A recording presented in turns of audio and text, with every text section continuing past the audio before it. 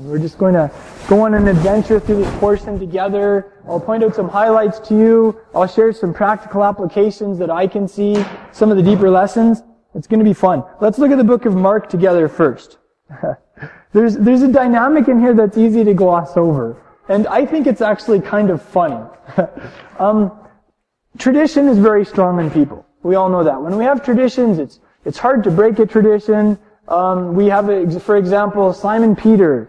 He had a very strong Jewish tradition, which was not biblical, to not eat with Gentiles. We all remember that. And so when the time came for him to go into the house of Cornelius and communicate the good news to Cornelius, he wasn't going to do it. And it took this encounter with the Holy Spirit and a full-on vision to get the message across. So that's an example of tradition. Jewish people especially, I think, are very strong on tradition. How many of you have seen Fiddler on the Roof? Tradition. So here's something interesting. In the Jewish tradition, there are certain ways you handle like the loss of a loved one, the death of someone. And these traditions are based in the Torah, and there's a lot of wisdom to them. There's some very healthy things on a psychological level that happen there. One of them is when you lose someone you love, you basically block the next week out of your life just to take off and to go through that grieving process, do the lamentation, etc. And the Hebrew word for this is sitting Shiva. Can we all say sitting Shiva? Shiva is 7, so you're sitting for 7 days. And this was a very strong tradition a couple thousand years ago. So think about this for a second. The disciples just lost their beloved rabbi. They watched him crucified and expire. So what were they doing for the next 7 days? They were sitting Shiva. So they have the women coming to them and saying, "The Master's alive, we saw him." And what's their response? Nothing. So take a look at this with me here. We only see this in the book of Mark. We've been examining how Mark is a more personal account.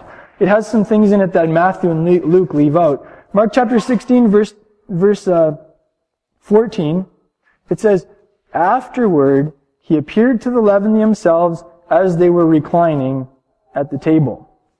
And what did he do? He actually reproached them for their unbelief and their hardness of heart, because they hadn't believed those who'd seen him after he had risen. So the picture we get here is, man, God works with people who have problems and who don't get it sometimes. And how encouraging is that? I mean, here's Yeshua, risen from the dead. It's like the triumphant pinnacle of history, and he can't even get his guys to go up to Galilee like they'd agreed on so he can appear to them. So what does he do? He has to appear to them and scold them for being so hard-hearted and not believing what he said and send them up to Galilee. We'll just look at that for a second here too. Chapter 16, verse 7.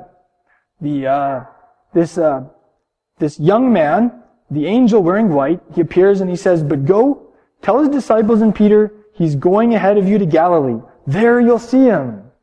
So they send this message via the women, and the apostles just don't get it. They're still in Jerusalem, so he has to appear to them. So that encourages me that we have a Creator who works with us. We can be real people. Yes, we have failings, and yes, we have problems, and yes, He's transforming us, but there's a lot of room to express patience and forbearance with each other. We have a very bright outlook as a people. So that's kind of a humorous thing from that. Yeshua is alive from the dead. That basically takes us from 2,000 years ago to now. It's like we finish the book, and all of a sudden, we pan forward to the present. And He's still alive. He's still accessible. He is still a teacher who's available to teach us the Word. He still calls us to discipleship. He still offers that power to empower us in our discipleship and in proving that He is alive from the dead to the world and in reaching the world with the Father's love. And I thought it was cool, the signs that He gave. And I wanted to look at those signs with you. Now, there's a very deep spiritual aspect to our relationship with God, and I love that. But there's also a physical aspect that I think sometimes we forget about. We're not just disembodied spirits. We're spiritual people who live in bodies. And some of us, I think, are more spiritually oriented. We think more in those terms. Some of us are more physically oriented. And that's good too. So for instance, for some of us, when we're worshiping and we're singing, that's what does it for us. Like, we just have an awesome connection time when we sing. But for some of us, when we actually dance, that's when we really feel like we connect with God. Like, we just feel that kinesthetic expression. And we see that with the whole signs theme. And I wanted to explain to you a little about the original Jewish concept of signs. Because, like Paul said, Jews seek for signs.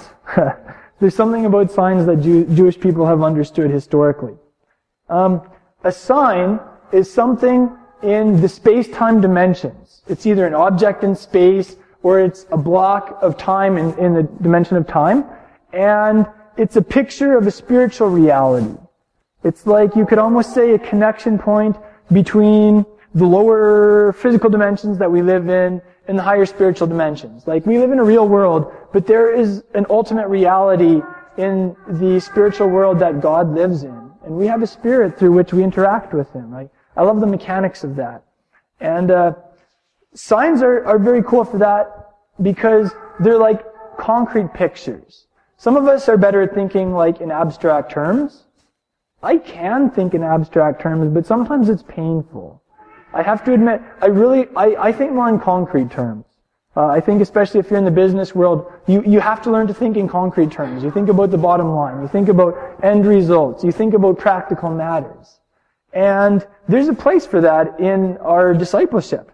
So we have the spiritual element, and then we have signs. And the signs are more things for people who are hands-on, who are concrete thinkers, who are practical. They're kind of like object lessons for those of us who function on that level. And I'm one of those people, so I really like the whole sign theme. Something cool about the word sign is that in Hebrew is that it literally means like a connection point. The Hebrew word is oat. Can we all say oat? Just imagine a bowl full of oats in the morning, right? And you're eating your oats, okay? So each of them is a little sign that if you eat them, you'll be nourished that day. I don't know. That's really abstract, sorry. Sorry, I'm a language teacher, so I always try and think of memory pegs, right? If you can think of something better, please do. But anyway, it's a really, it's like the word is spelled with 3 Hebrew letters. And if we were to spell it with the equivalent Greek letters, we would spell it alpha and omega, okay? If you were to spell the Hebrew word for sign in Greek, you would spell it alpha and omega.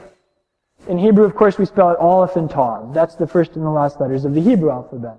So, when you have the Messiah saying, I'm the alpha and the omega, if he indeed did speak in Hebrew to his Hebrew-speaking disciple John in the book of Revelation, which he might have done, then he would have said, I'm the aleph and the tav. Either way, to the believers in the first century, who were, avid Torah scholars, and they understood these things, when they would see the word for sign all through the Bible, they would think of, how is this point to Messiah?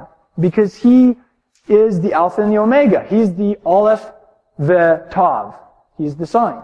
And interestingly enough, it does say in the book of Isaiah that the ultimate sign that the God of Abraham, Isaac, and Jacob would give would be the Messiah himself. Yeshua is the living sign. But there are other ones throughout the scriptures. And I wanted to take a brief overview of them because as we look at them from Genesis on, we get this broader picture of the signs of a true disciple that Yeshua listed in Mark chapter 16. In Genesis chapter 9, we're given the sign, the oat, of the rainbow. It's a sign that the movie 2012, for those who saw it, will never happen. The world will never again be flooded with water. So every time you can see the rainbow, you can remind yourself that the movie 2012 is fictitious, is referring to the future. Okay? Genesis chapter 17, the people of Israel circumcising their sons on the 8th day, that was called a sign. Again, it's a physical thing, which is a sign of something spiritual, a reminder. In the book of Exodus chapter 13, we read that celebrating the festival of unleavened bread, when we clean all of the puffy bread and all the leavened products out of our house for that week during April or around then, that is a sign. And interestingly enough, it says there that it is to be a sign, a mark on our forehead and on our right hand.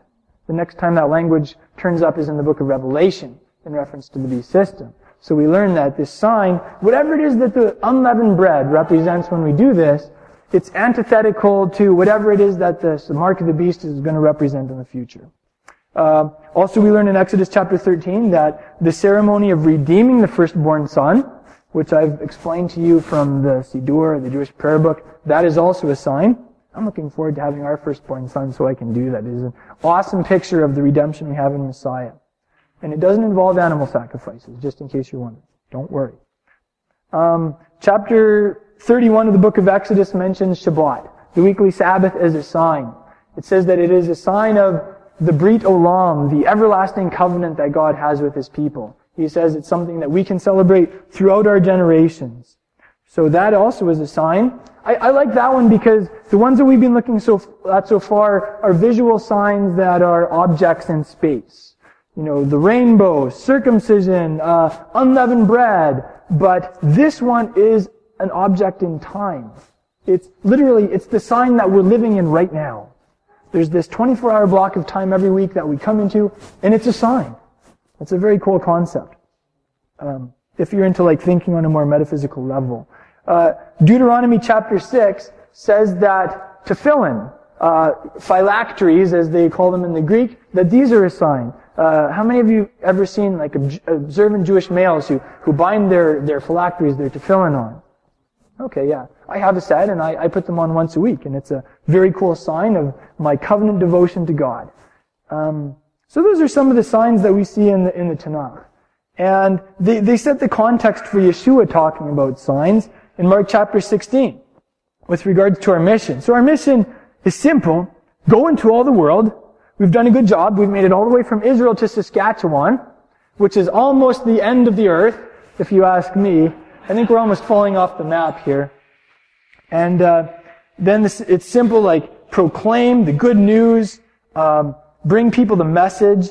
And then there are two prerequisites here. He talks about belief and baptism. Often, if we come from certain streams in evangelicalism, baptism is almost treated as optional. It's kind of like, well, you know, if you feel like being baptized, then that's a good idea. And, you know, whenever you want to do that, well, maybe you can do that. But the early believers were a little more adamant about it. Their idea was, okay, you believe in Yeshua, we're taking you down to the water right now, and you're going in. We have some examples of that with Philip.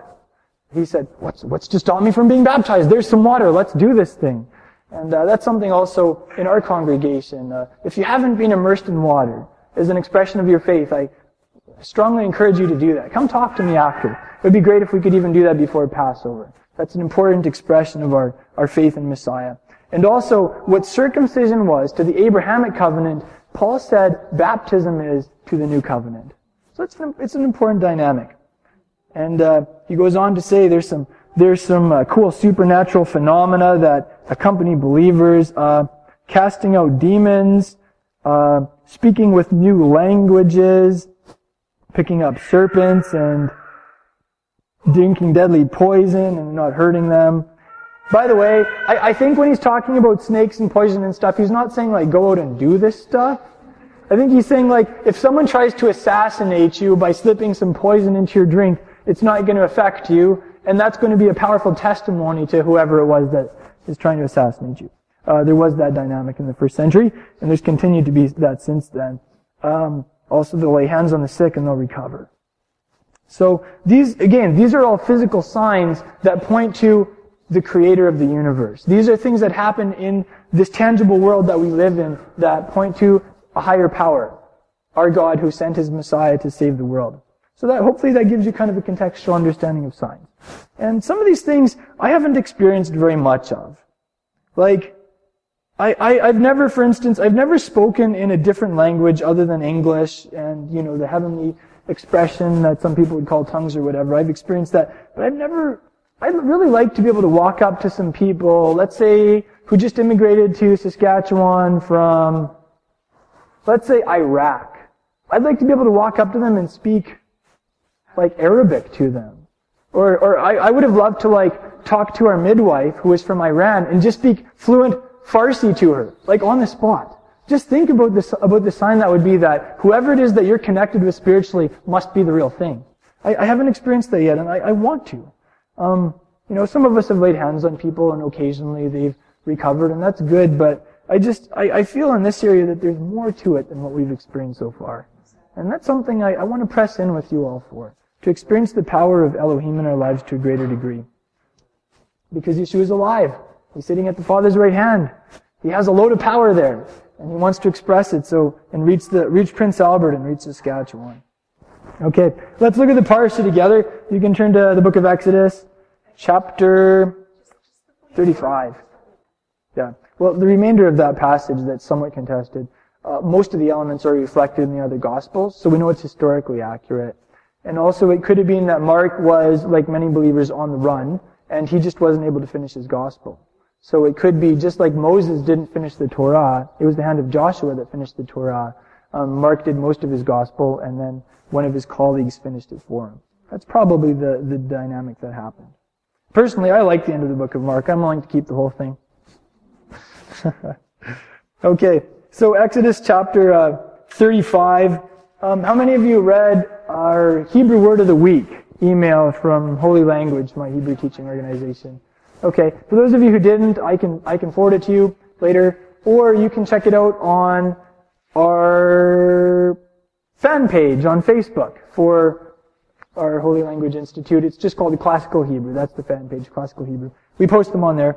So if you want, you can check that out. The word we covered this week was a word that pops up in the first chapter. It made me so happy to read this chapter. I mean, last week was the golden calf fiasco. I mean, the whole nation almost got wiped out. It was sad, embarrassing. It wasn't like the happiest ending. Even though Moses did secure forgiveness for the people, and even though he did secure a renewal of the covenant, which I think is cool because that's a picture of the new covenant right there. It still was there were some low points last week in the readings. But this week is awesome. It's like a new start. You just see the people responding with such enthusiasm. They're just so willing to give. And finally the workmen say, Moses, call them off. They're giving too much. Where there's die v'hoter. It's enough and more than enough. And I found that so refreshing. Isn't that a new covenant dynamic also? I thought it was cool that we saw that in the Torah also. Just the Father's invitation and just responding in freedom and just coming to Him with a willing heart. You just find yourself almost overtaken by that enthusiasm. I love that dynamic. There are several places where it talks about them having a willing heart, or their hearts moved them, their hearts stirred them. I'll just list the references here. 35 verse 5, 35 verse 21, 35 verse 22, 35 verse 29, 35 also verse 21 and 26. So it has a whole bunch of times where it mentions that. And I won't go into all the practical applications of that lesson. Like I said, we already had that with the Hebrew Word of the Week email. But that just sets the tone for this parsha. And I do want to point out a couple other places where that Hebrew root word for that response is mentioned. The response there is the word nadav in Hebrew. Can we all say nadav? That means generous response, or a free will contribution, or just that spontaneous enthusiasm. That's the word nadav. And it comes up in a couple interesting places. In Tehillim, or Psalm chapter 51, verse 12, David is praying and he says, sustain me with a willing spirit. And the word there for willing is nadav. Sustain me with a ruach nadivah. That's a great prayer to pray. It means more than just willing. There's something that just picks you up and carries you on, and the great plan of the Father for your life. Also in Tehillim, in the book of Psalms, Psalm 111, verse 3, I believe it is. It says, your people are willing on the day of your power. I love this psalm. It's such a messianic psalm. And it's great poetry too. And it says, your people will be willing. That word there again is nadav, nadavot, on the day of your power. Psalm 110. Thank you, Colin.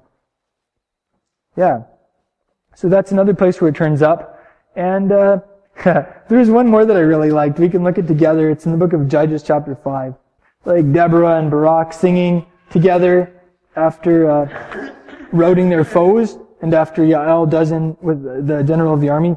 And in chapter 5, verse 2, it says that the leaders led in Israel, that the people volunteered, bless Yahweh. Isn't that cool? That the leaders led in Israel, bless Yahweh. That the people volunteered, bless Yahweh. And the word there For volunteered, of course, is that same word, nedavot. So it's such a blessing when the people of Israel and God's people they respond enthusiastically to Him. When they respond in the freedom of the Spirit. When they just say yes to Him and go above and beyond even His call. Also, the word there for leaders there is interesting. It's the word for when a Nazirite would grow his hair really long and wild. It's the same word for leader there, okay? So I'm going to give you a couple paraphrases for kind of to give you the fuller definition. In Hebrew it says bifroa praot b'Yisrael, and the root there is para. And it means like that the leaders cut loose. Bless Yahweh. That the wild men were wild. Bless Yahweh. That the men were uncontrollable. Bless Yahweh. That's the connotation there. And of course, there is a time and a place for that dynamic. In this case, it was the battle scene, just the people moving together and working as a unit. And that is a blessing. So that's kind of the tone of this parsha. And I wanted to look at a couple specifics with you all. These are messianic parallels. We're going to look at how Moses was a picture of Messiah. The key thought here is the Torah, more than anything, is the account of how God came to dwell in the midst of His people in His glory. It's the account of how God came, His presence came tangibly. We learned a couple of weeks ago where He said the reason for the historical exodus from Egypt, which was really the culmination of the first 5 books of the Bible. The reason for the historical exodus was so He could dwell in the midst of His people. Wow.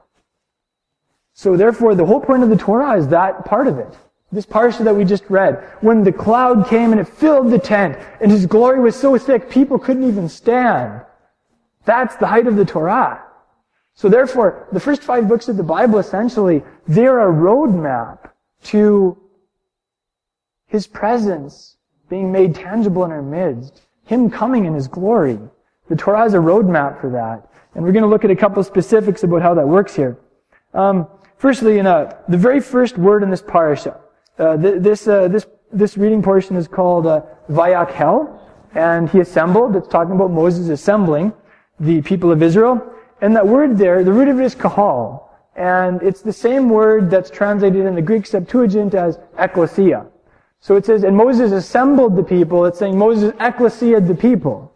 Of course, ekklesia is the Greek word translated church today.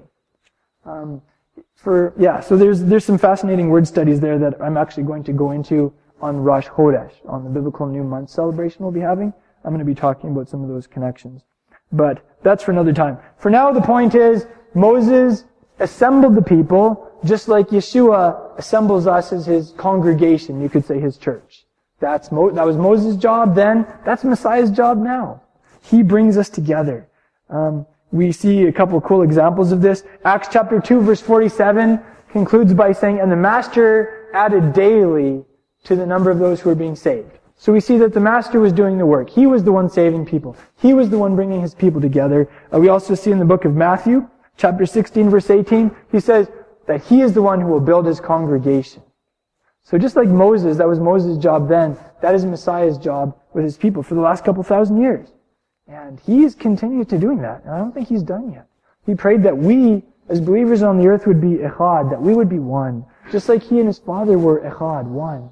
And I don't see that yet. So that tells me He's still doing that work. And praise His name for it. And we're just going to continue praying for that and cooperating with Him towards that end. Yes. Also along those lines of the echad thing, that whole theme pops up in this parasha also. In chapter 35, verse 13, you can look at that with me. Exodus 35:13. I'm going to tell you guys a problem I face every week. I read the weekly portion in Hebrew. And the verse numbering for the Hebrew portions is different than it is for the English. So I sometimes write my references from the Hebrew and not from the English. And this can be a challenge.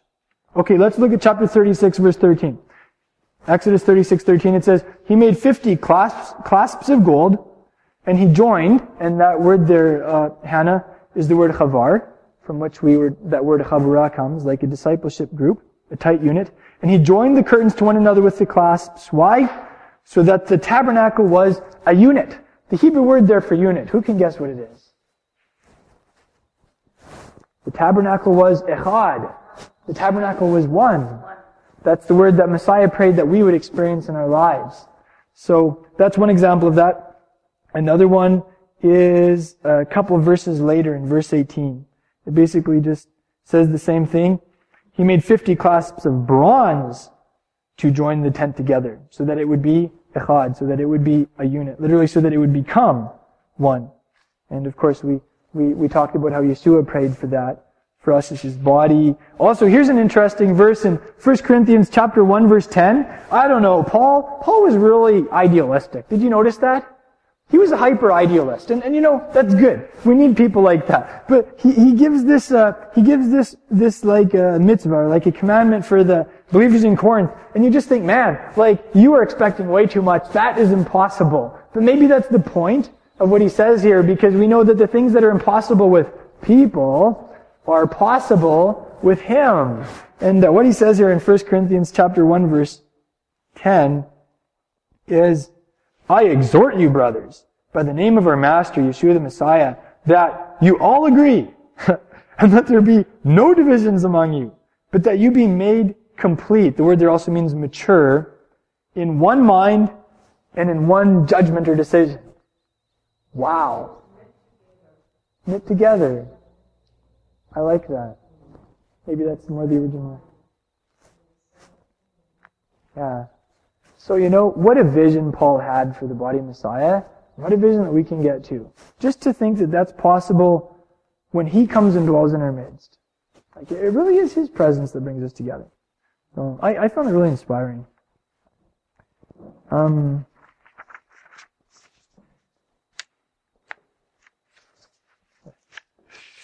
Another really cool, like, parallel between Moses and Messiah is in chapter 40. I love chapter 40. Moses sounds like a total Superman. Like, you kind of get the impression that Moses is like rushing around in like ultra high speed, like a blur, and he's setting up the curtain, and he's putting up the structure, and he's bringing all the furniture in, and he's doing it all himself. And, you know, of course, he was overseeing the work. There were other people helping him, I'm sure, because that would be a superhuman task for one man to accomplish in one day. When you even read about how heavy those anchors were that anchored the outer perimeter of the tabernacle. So, there's a lesson there too. It's that just like Moses built the dwelling place with the help of his assistants, Messiah is building the dwelling place today with the help of us, his assistants. But Messiah is going to get all the credit for it. I think maybe that's why Yeshua said in the book of Luke, you know, when it's all been said and done, this is what you say. We're just undeserving slaves. We only did what we were commanded to do. We only did what we should have done. Maybe that's the idea, hey? With Moses and his superhuman skills here. Yeah. So that's another one. And in verse 2 and verse 17 of chapter 40, it talks about like the tabernacle being set up and erected. And the Hebrew word there is the word kam. And it's the same word for the resurrection, for being raised from the dead. So what the impression we get from that is, just like this dwelling was raised in the midst of the people of Israel, the Messiah was resurrected from the dead in the midst of the people of Israel. And it was through the resurrection that God's presence came in a powerful way. And He dwelt with His people tangibly. And, you know, for us as a new congregation, I never want to lose that focus. That's why we sing a lot of songs about Yeshua and the work He accomplished, about His death and resurrection, because that's where the power is. The power is in the gospel. And yes, we are discovering our Hebrew roots. Yes, we are learning about how God's Torah applies to us today. But at the very heart of it continues to be the gospel. Our lives revolve around the gospel.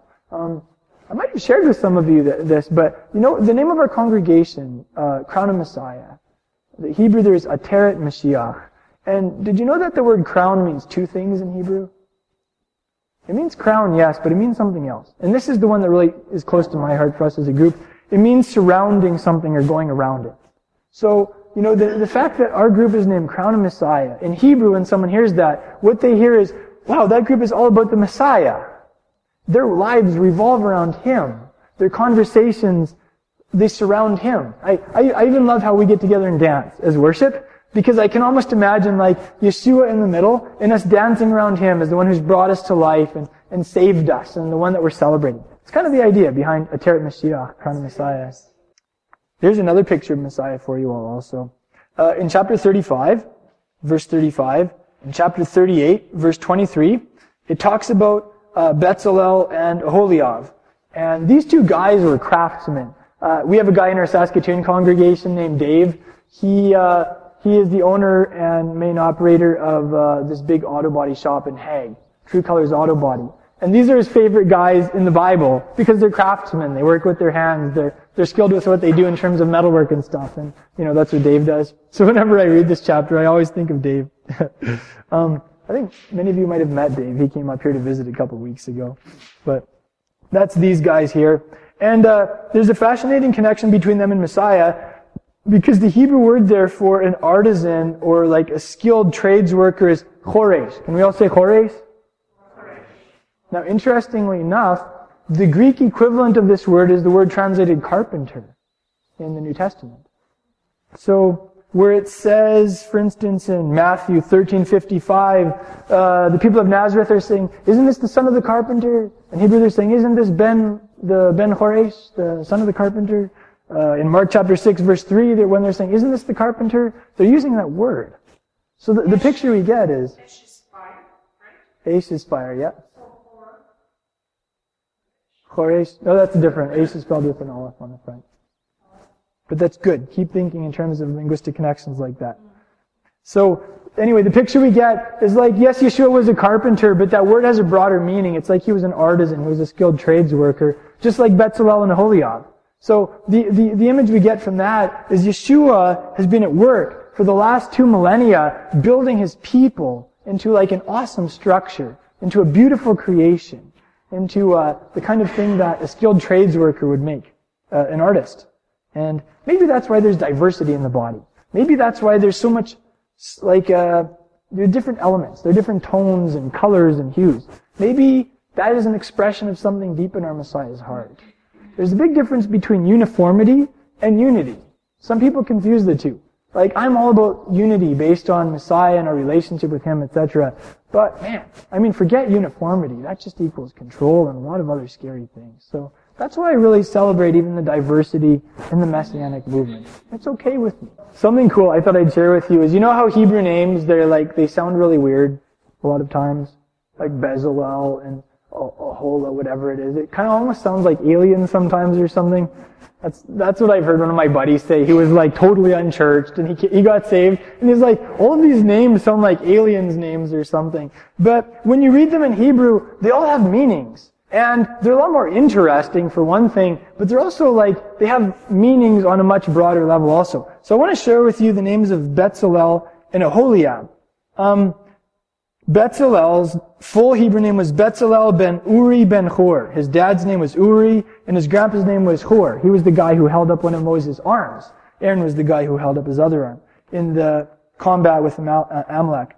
And so Bezalel's name would mean, if you were to hear it the meaning of it, it means in the shadow of God, the son of my light, the son of white linen. So when you hear these guys, you think of someone who's in the shadow and the image of the Almighty, something to do with light and something to do with white linen. That's what this guy was all about. It's kind of a different feel, hey? Then also Aholiab, his dad's name was Ahisamach. And so this guy's name means my father is my tent, the son of my brother is a support. How would you like to name your kids things like that, hey? But it's interesting though, because Bezalel's name means in the shadow of God, and Aholiab's name means in the shelter of the Father's tent. And both of those things are very much what the tabernacle was about. Their names were prophetic. And likewise, those are also reflected very strongly in Psalm 91. I think you pointed that out to me the other day, hey Genevieve? Yeah. So it's a cool connection. Another connection also here with regards to the whole roadmap to the glory of God theme is why were these guys teaching, Bezalel and Aholiab? Well, the secret is given in chapter 35, verse 34. It says, because he put it in their heart to teach. And what I get out of that is, in the body of Messiah, there's something in your heart to do in the body of Messiah. You are special. You are uniquely created. And there's a role that only you can play, even in our congregation. And something I'm looking forward to as we grow as a community is discovering each other's strengths and abilities and those deep dreams that maybe have been lying dormant for years, that the Father is going to awaken and bring forth in your life. And we're here to encourage you in that and to strengthen you and to cheer you on and celebrate as we come into what the Father is calling each of us to. So that's another dynamic here in this parsha. And what is the result of all these things? God comes in His glory. That's what I'm passionate about. And that's why I'm really paying attention to these things. They're like little hints along the way, hey? We talked a couple weeks ago about the curtains. And they're in like the female gender case in the Hebrew. And it says they were chavard to each other and they covered the thing. And that was when it became a unit. And what we learned from that is like a healthy and strong sisterhood in a congregation is very powerful spiritually. And we just encourage you ladies, like, spend lots of time with each other. Call each other all you want. Connect. Like, I love that. It is such a blessing. And it blesses our whole congregation. And it's not like women need to be encouraged to do that either, is it? We were joking about that a couple of weeks ago, aren't we? So that's a powerful thing. And then we learned about how the men were like the boards. They stand. They stand around the perimeter, and they're like this protective element and a shield. The question of the week, if anyone can remember that, is, yes, what is the phrase that is most often repeated in this parasha? And the answer is, that's right, as Yahweh commanded Moses. Sometimes it says, as Yahweh commanded Moses and the people of Israel. And there's a key there. If we want to experience God's presence in our life in powerful ways, sometimes obedience does precede that. Sometimes scrupulous obedience to the letter precedes Him coming in His glory. There's a part that we get to play, and there's a part that He gets to play. And that's something that inspires me. It's something I think that He's calling us to grow in. So I see from that how even like learning how the Torah applies to us as believers today, as New Covenant believers, that is a part of preparing for His glory. John the Baptist, Yochanan the Immerser, he came before Messiah to prepare the way. He called people to repentance. He called people to get their lives right with God. And the result was, like Charlotte was saying, the Messiah came and there was a powerful immersion in the experience of the Holy Spirit and God's fire in people's hearts. And that was preceded by repentance. And I really believe today that even with regards to the message in Messianic Judaism and the Hebrew roots movement, it's a message calling people to return to their roots. It's a message calling people to align themselves with God and His purposes, even on the lifestyle level. And I really believe that that's going somewhere. It's going to a greater and fuller experience of the Holy Spirit. And us doing many of these things that Yeshua said to do that most of us have never done. Like, I'll share with you something from my personal thought life on the drive here. Like, I've never raised anyone from the dead, eh? I assume most of us haven't. But, like Yeshua, He did raise people from the dead, literally. Like, He would stop funeral processions in their tracks. And He would bring corpses to life. And everybody would scream and they would their jaws would drop. And it really shook people up in a good way. And Yeshua made a promise to you. He said, the works that I've done, you're going to do greater works than these. Because I'm going to the Father. I question why am I not seeing it? What's going on here? I know there's more. And, I believe that day is coming when we're going to do things like that. I would love to interrupt a funeral and raise the person from the dead. Seriously. I think that would be an awesome demonstration of the power of God. It would hit the media, and Yeshua would get some really great fame from that. And I'm looking forward to the day when I get to do that. It's something I think about on a regular basis. So, but that doesn't happen until God's presence comes in His glory, in the glory. And that's what we're talking about here. So that's kind of the connection. We talked for the last couple of weeks about things in the book of Exodus that God said were forever, that were to be throughout our generations, and sometimes they're the very things that the popular opinion today would say, well, those things were temporary, they're done away with, they were for a past dispensation, etc. We see one more of these this week in chapter 40, verse 15. It says, the anointing on Aaron and his sons, the anointing on the Aaronic priesthood was to be forever. It was to be throughout their generations. So it's yet another one of those. Here's the problem. When you speak against an anointing that God has said forever is forever, sometimes you can also end up speaking against the anointer. God is the one who anoints people.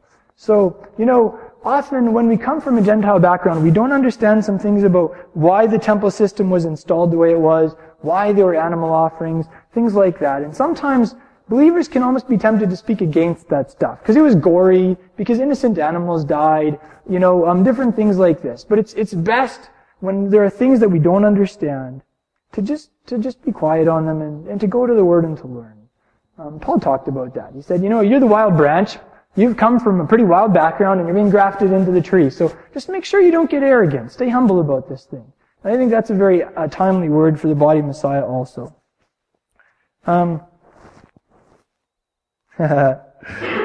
Just about finished here. And this last Tuesday was International Women's Day. I don't know if any of you celebrate International Women's Day or do anything special. But I thought, it's a good idea to make special days just to celebrate Eve and her daughters, to celebrate the women in our lives. The most interesting thing about that is, though, the Jewish people historically have always been pioneers in that area. Let's call it women's rights. They've always been pioneers in the sense of like true biblical women's rights. I'm not talking about pro-choice stuff here, right? But for instance, in the book of Exodus, it says that if a husband marries a wife, there's certain things that he's obligated to provide for her. He promises to provide for her. Compared to the cultures of the day, that was groundbreaking. Wow. And we see another example of this in the Jewish tradition. We have International Women's Day every Friday evening. When we sit down every Friday evening to our Sabbath evening dinner, and the woman lights those Sabbath candles, and her husband prays for her and blesses her and reads Proverbs 31 over her.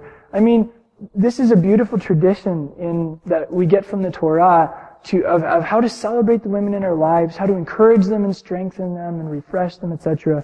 And I just thought, man, people need to discover this. People need to tap into this. This is awesome. I mean, people think having one day a year to celebrate the women in our lives is a good idea. Man, imagine once a week. I'm surprised, every single lady in every single church in Prince Albert doesn't want to start celebrating the Sabbath. I mean, you get treated royally every Friday evening. You get a candlelit dinner and time with the family. Who can beat that, eh? So anyway, that's just a little take on that. There's a cool verse about women in this parsha, though. In chapter 38, verse 8, we learn that it was the women's mirrors that were melted down. They had a meltdown, but it was a good one. And it was made to form that sink where the priests would wash their hands. And interestingly enough, the priests could look into that sink, and because it was made with that bright mirror-like material, they could see themselves. They could see their images. They could see if there was dirt on their faces, or if they had blood stains on their hand they needed to wash off, or whatever.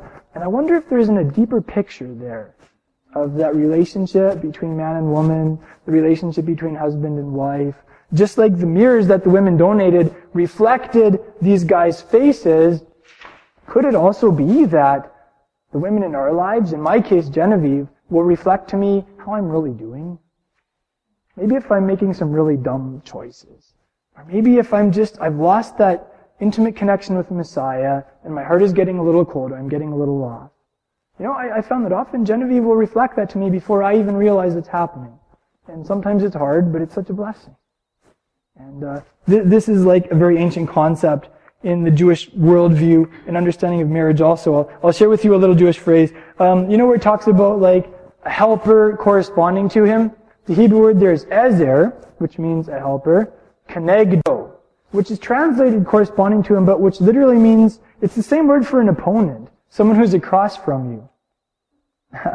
And so the Jewish, there's a Mishnaic phrase which is very succinct in classic Mishnaic fashion from a couple of thousand years ago.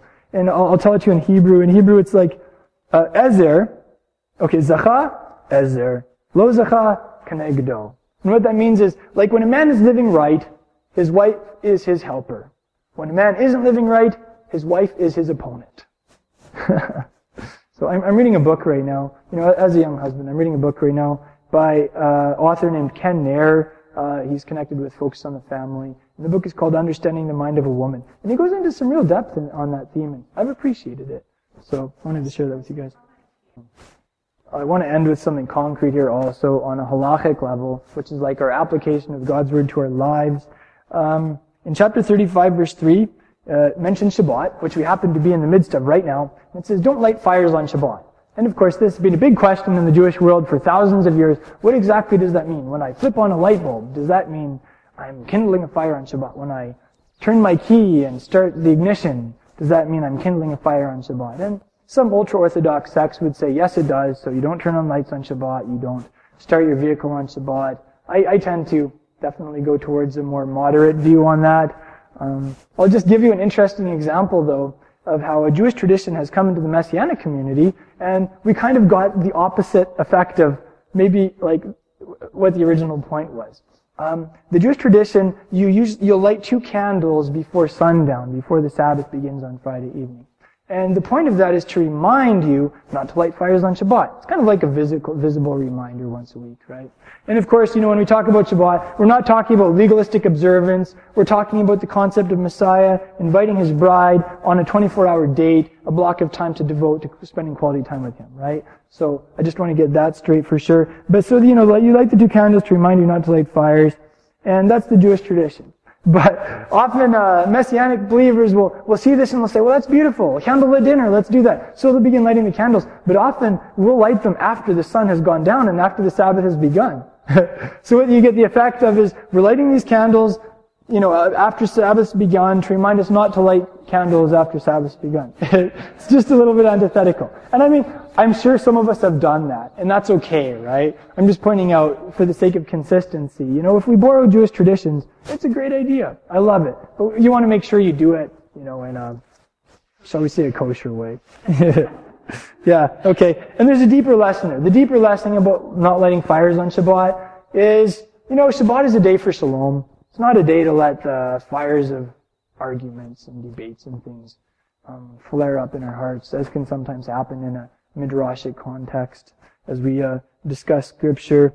And I think that's a very relevant word to some Messianic communities where Scripture discussion becomes these long, drawn-out arguments. But we don't have that here, so that's not so relevant to us.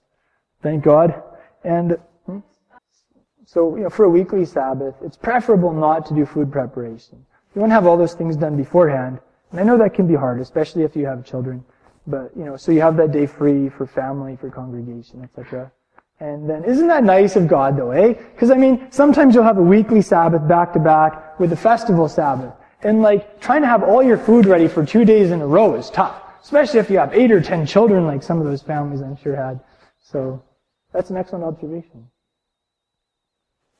Okay, so we'll finish with one practical thing about Shabbat here. Shabbat is a picture of the gospel, the experience we have in the New Covenant. So when it talks about fires not being lit on Shabbat, this is something that really blesses me. It's a picture of how when we meet Messiah and we experience his ultimate Sabbath in our lives and deep in our souls, we don't have those base emotions anymore. He gives us rest from those things. He releases us. We get a rest from maybe being consumed by anger or being so driven by frustration that we lash out at our loved ones and hurt them, or all of these emotions that are so unpleasant and that sometimes overwhelm us. The picture we get of Shabbat is it's the day when those fires go out. When we meet Messiah, it's the end of those things. Thank God for that. Shalom, I'm Izzy Avraham, and thank you for joining me for this talk. I delivered these messages live during the years I was leading a congregation. They're now hosted by my Hebrew school, Holy Language Institute, at holylanguage.com. If you're interested in the talks I've done since then, or if you'd just like to say thank you for these teachings, become a member at holylanguage.com.